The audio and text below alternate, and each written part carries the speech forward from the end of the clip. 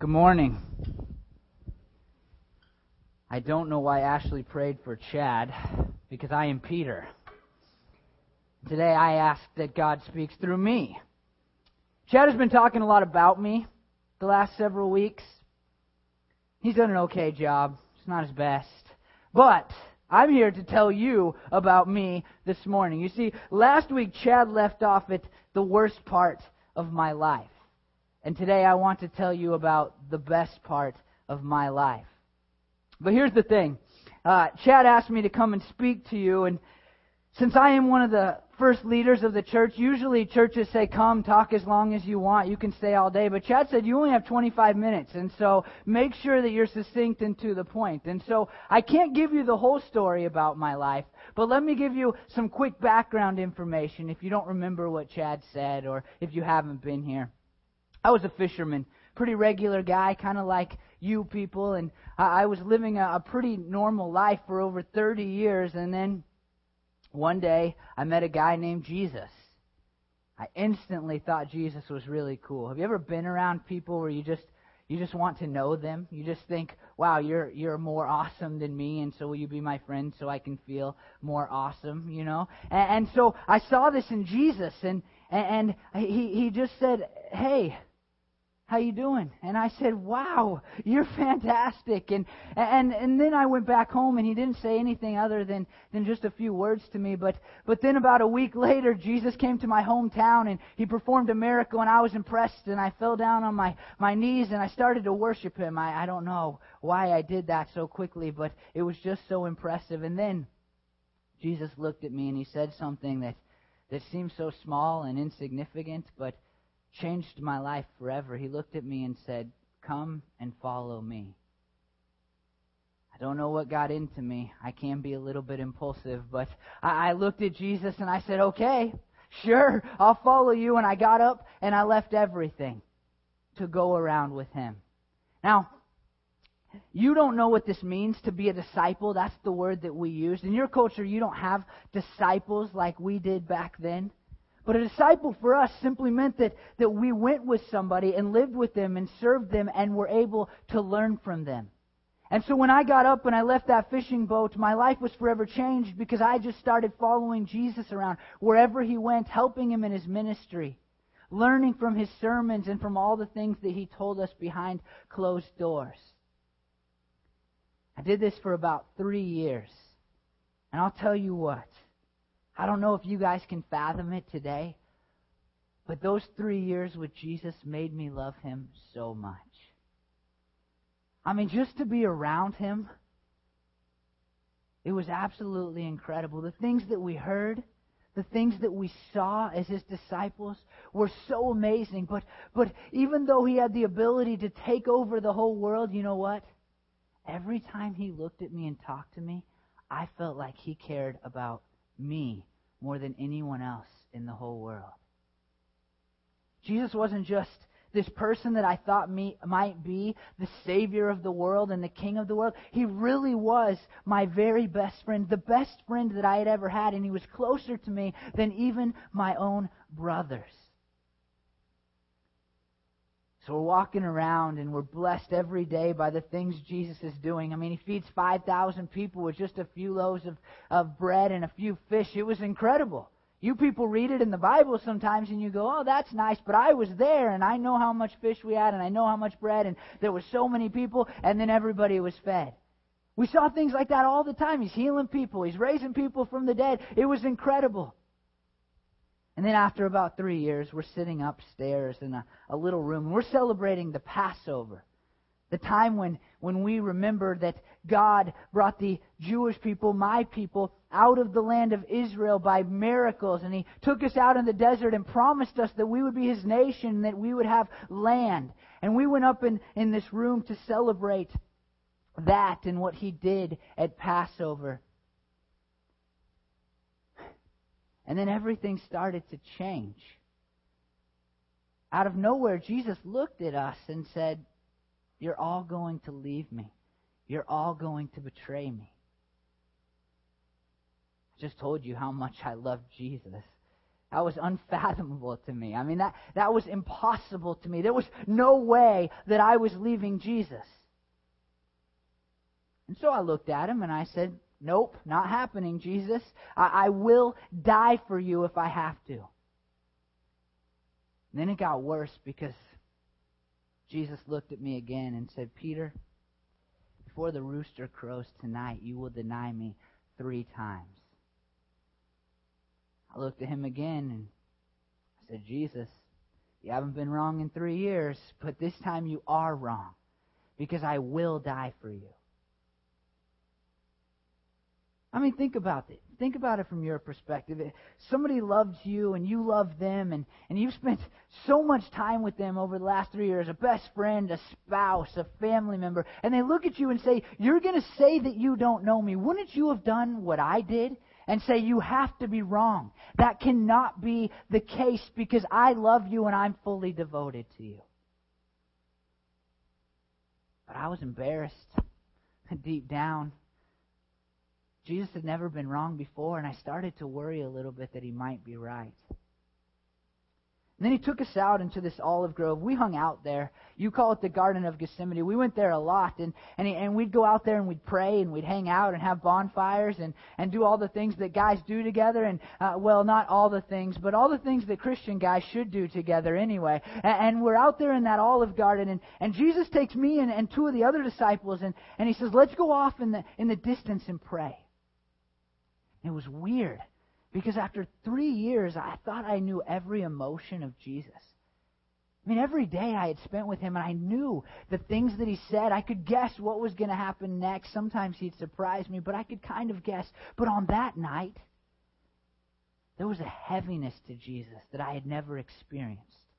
Not just never experienced with him, but never experienced with any other person.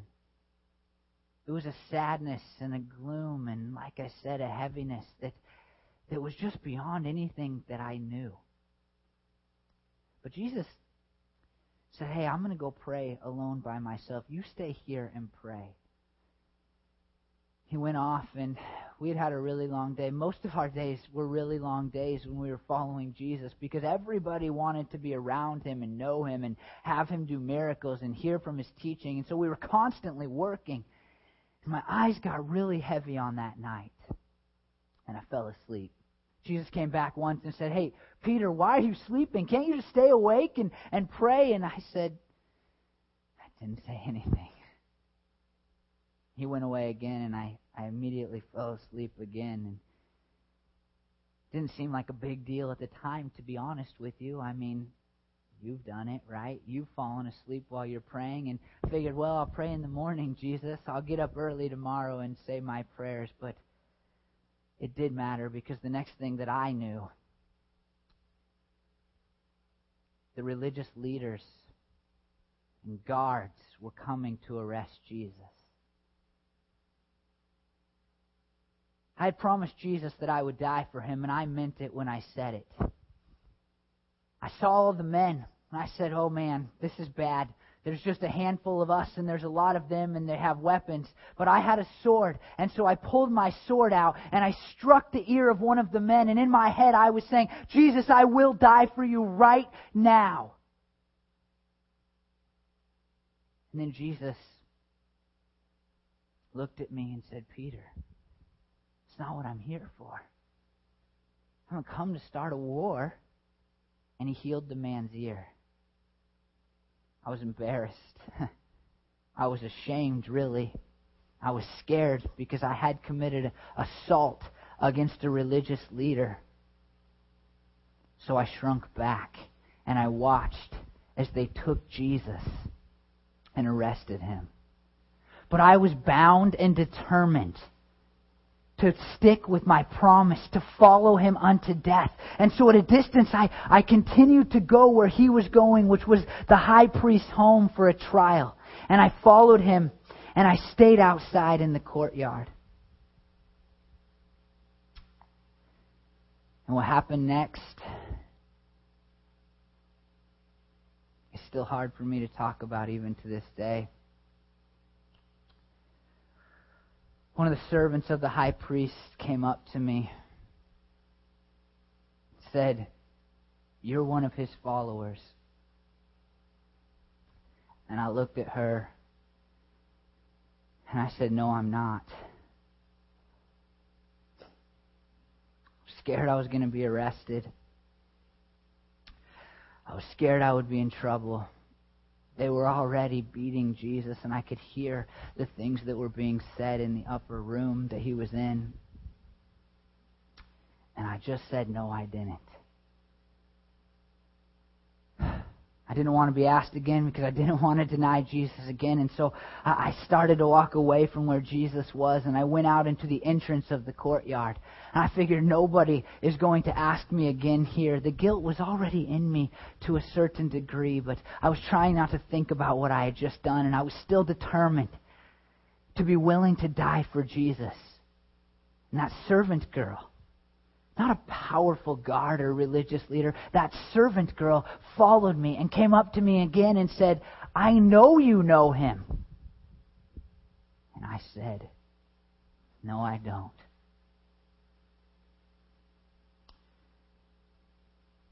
A couple of other people who were standing around warming themselves by the fire heard her say it, and when she said it, they recognized me. You see, I was from a different state, if you will, to put it in your words.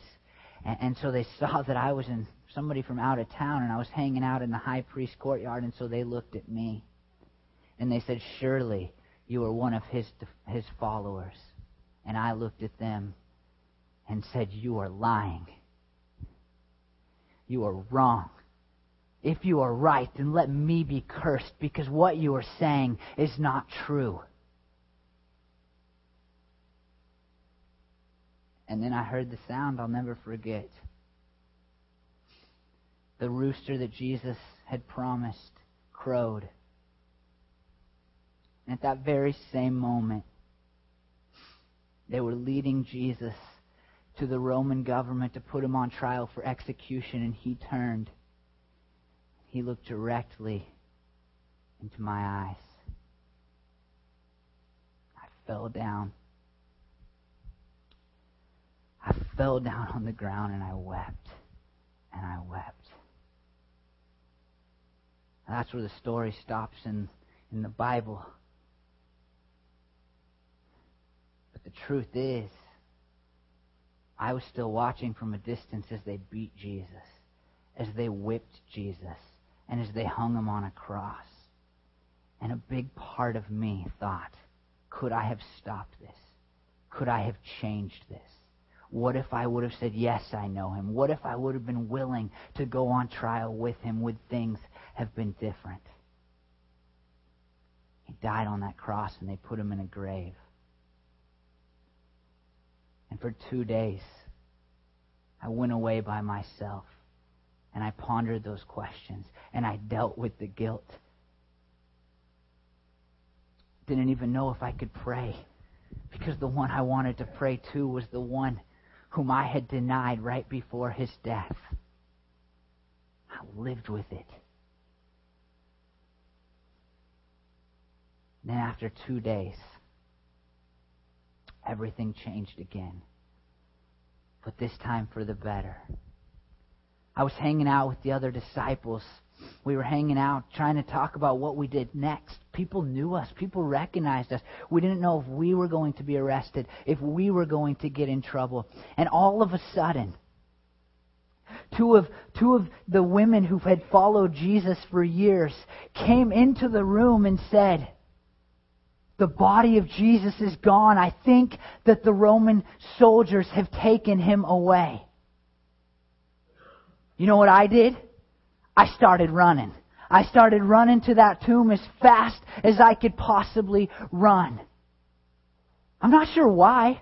I don't know if it was just to see if it was true. I don't really know if I wanted so badly for him to be alive. I don't know if I wanted an opportunity to go and fight the Romans who had stolen him so that I could feel connected to Jesus. But I ran to the tomb, and when I got there, I walked in.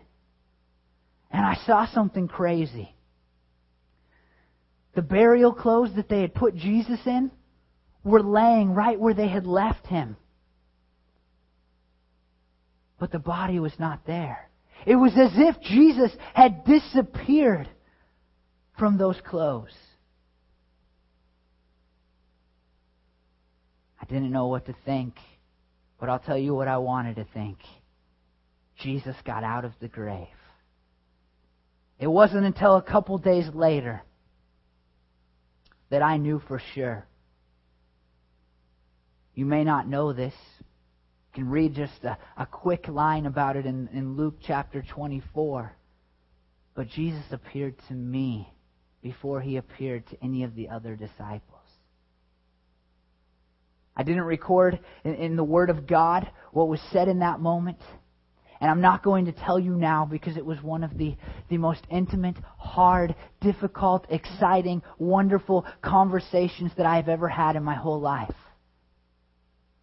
In those moments, as Jesus looked in my eyes again, I looked in those eyes back that I never thought I would look in again after denying Him. And He offered me forgiveness. It was one of the most incredible things that I have ever experienced in my entire life. I looked at Jesus and I said, "I'm sorry." Jesus looked at me and forgave me. But that wasn't it. Jesus kind of disappeared on me. It was crazy what was happening after He got out of that grave. He would appear and disappear and appear and disappear. And one day, several weeks later, we were out fishing. We didn't really know what we were supposed to do now. I mean, Jesus was alive. We were excited. We were happy. But we didn't really have any purpose because He would kind of disappear.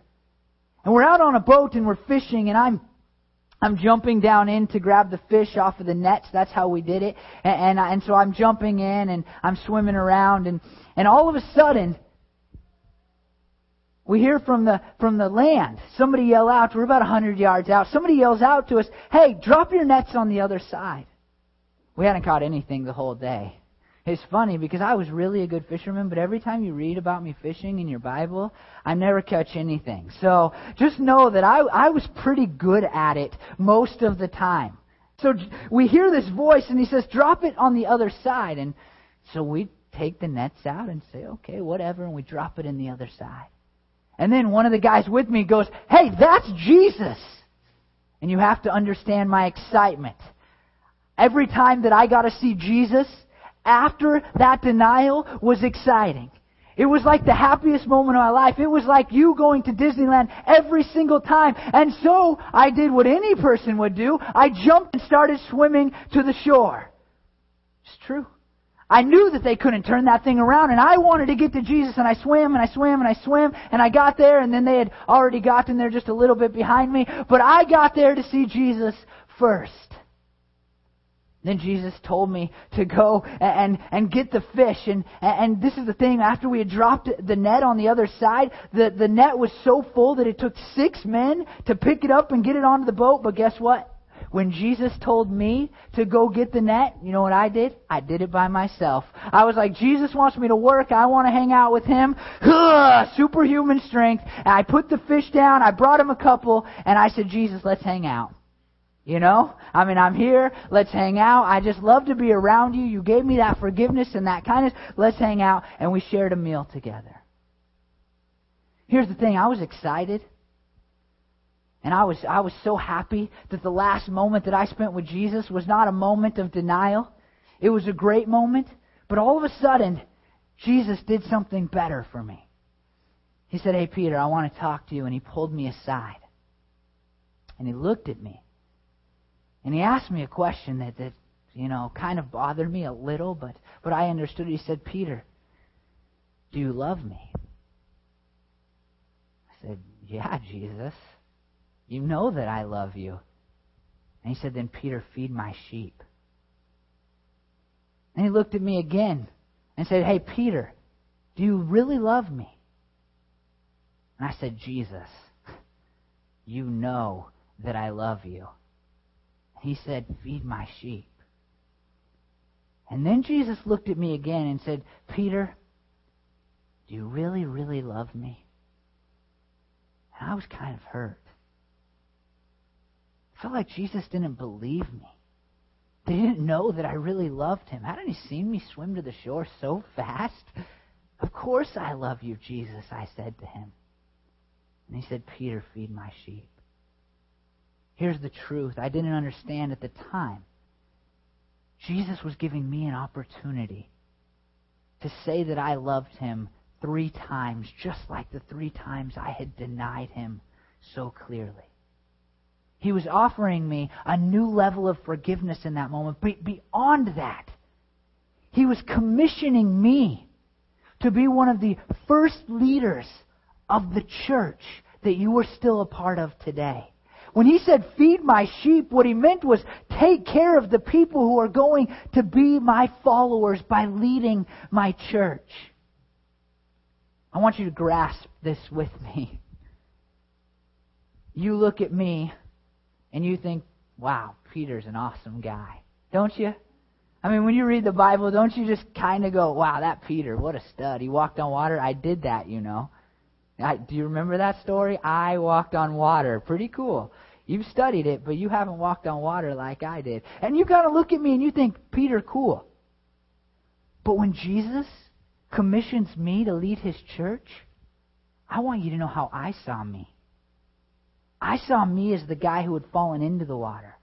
And I saw me as the guy who had done so many dumb things through my 3 years with Jesus. And most of all, I saw me as a person who had blatantly denied and betrayed the person that I believed to be my Lord and my Savior.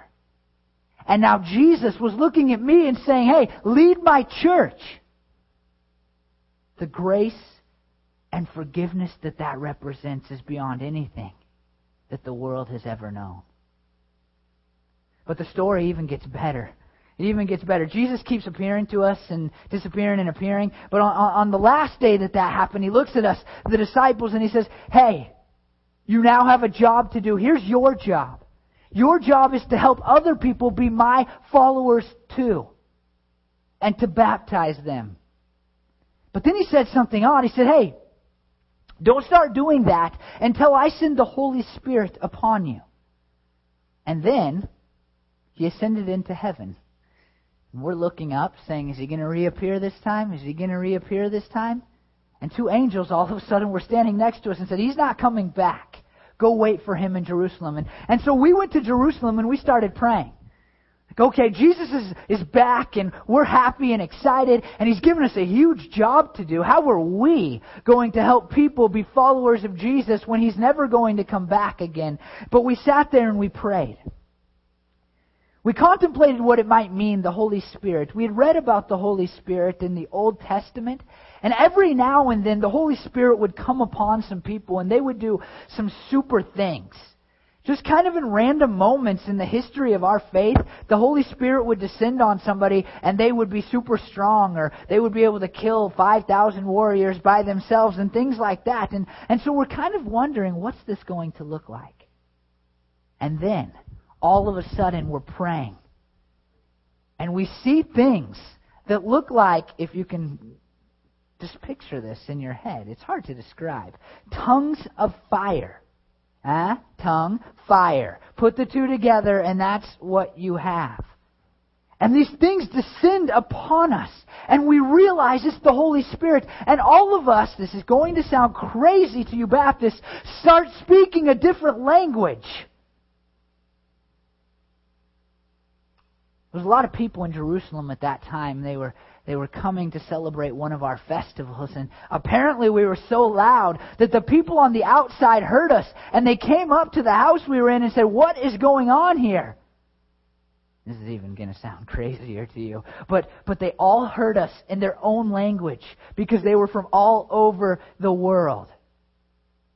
And then I, Peter, betrayer of Jesus, stood up and preached a sermon. I didn't spend 20 hours practicing. I didn't have any knowledge beyond my regular knowledge that day, but I got up and I preached a sermon. And you want to hear something really crazy? I was preaching to an audience of people who spoke different languages than me. No interpreter, You're not wowed right now. Different languages, right? I'm speaking to them and I'm preaching. And I say these amazing things that you're going to talk about in your Connect groups this week. I say these amazing things, right? We don't have time to get into them. And guess what happens? 3,000 people decide to be followers of Jesus. 3,000 people give their lives to the Lord. They believe what I say, that Jesus had died for their sins. They believe what I say, that Jesus had risen again to set them free from sin and death, and that they could have eternal life in Him. Now, if you don't think it's crazy that 3,000 people accepted Jesus, even though I hadn't prepared a sermon and I was speaking to people who spoke different languages, consider this. In the middle of my sermon, I said some pretty offensive things about them. I said, hey, you killed Jesus. You did it. And yet, they still believed what I said. Here's the thing that I want you people to know. This is why I came today. This is why I agreed to be here and speak, even though Chad limited my amount of time. I want you to hear this. Oftentimes, in Christianity today, and even in your church, you limit the power of the resurrection and the coming of the Holy Spirit. The Christians in the world today get really hung up at the death of Jesus. They look at it and they say, well, Jesus died for me and I can be forgiven for my sins. But I'll tell you, when I watched Jesus die, I felt like the most wretched sinner in the world. But when He got out of the grave and He came to me and said, Peter, you're forgiven. And then He looked at me and said, Peter, you're going to lead my church. And then He sent the Holy Spirit and allowed me, wretched Peter, to get up and preach and be used by Him. I felt excited. And I knew that there was a power that was beyond me, that was at work in me, because I had chosen to be a follower of Jesus. What I want you to hear today is that you got to get past the, oh yes, Jesus died for me. And you need to look at God and say, if I give my life to you, then your Holy Spirit has descended upon me. And now I have the power not to remove a few sins, not to be a little bit better of a spouse, not to be a better friend to people, not to go to church, but to change the world. When Jesus went into that grave, I felt horrible, but when He got out, I recognized that there was a power beyond me in this world. The power of God. And what I want you to know today as a church and as individuals is that that same power is available to you. I was Peter, a fisherman who denied Jesus. Nothing more, nothing less. And you're you who has a job and a life. But if you give your life to Jesus and you do believe that He died and rose again, and if the Holy Spirit has come upon you, then you have the power to change the world. Stop being a person that goes, oh, woe is me, I can't give up this sin or that sin. I just wish I could do a little bit more for Jesus. And say, hey, I can change the world. I can lead 3,000 people to Jesus in one day because that power has come upon my life. The resurrection of Jesus and the Holy Spirit's descending upon my life changed absolutely everything. And it should change absolutely everything for you. Will you pray with me? Lord, Jesus, Messiah, I thank You that for all of us in this room, You offered forgiveness. Father, every time that these people sin, they betray You. They deny Your existence, Lord. They make the cross necessary. But Lord, You did not stay in the cross, on the cross. You didn't stay in the grave. You rose again. Lord, I know it firsthand that You got out of that grave, and I know firsthand the power of the Holy Spirit, and I pray that they would know it in their lives. God, I pray that they would not make You a dead Savior with their attitudes and with their hearts, But God, they would make you the risen Savior, the Savior who sent His Holy Spirit to change the world, Lord. Let us stop being on the defensive, trying to hang on. God, let us stop being people who go, if I can just avoid, and if I can just save off the devil just a little bit longer. And let us be people, God, who say, what can we accomplish with the power of a risen Savior and the Holy Spirit? Lord, let us not act like you never got out of the grave, but let us act in truth, God, recognizing the resurrection and the power of the Holy Spirit every single day of our lives. We love you, God, and we thank you, Lord, for loving us despite our betrayals. And Lord, we thank you for wanting to use us in such miraculous and powerful ways. Amen.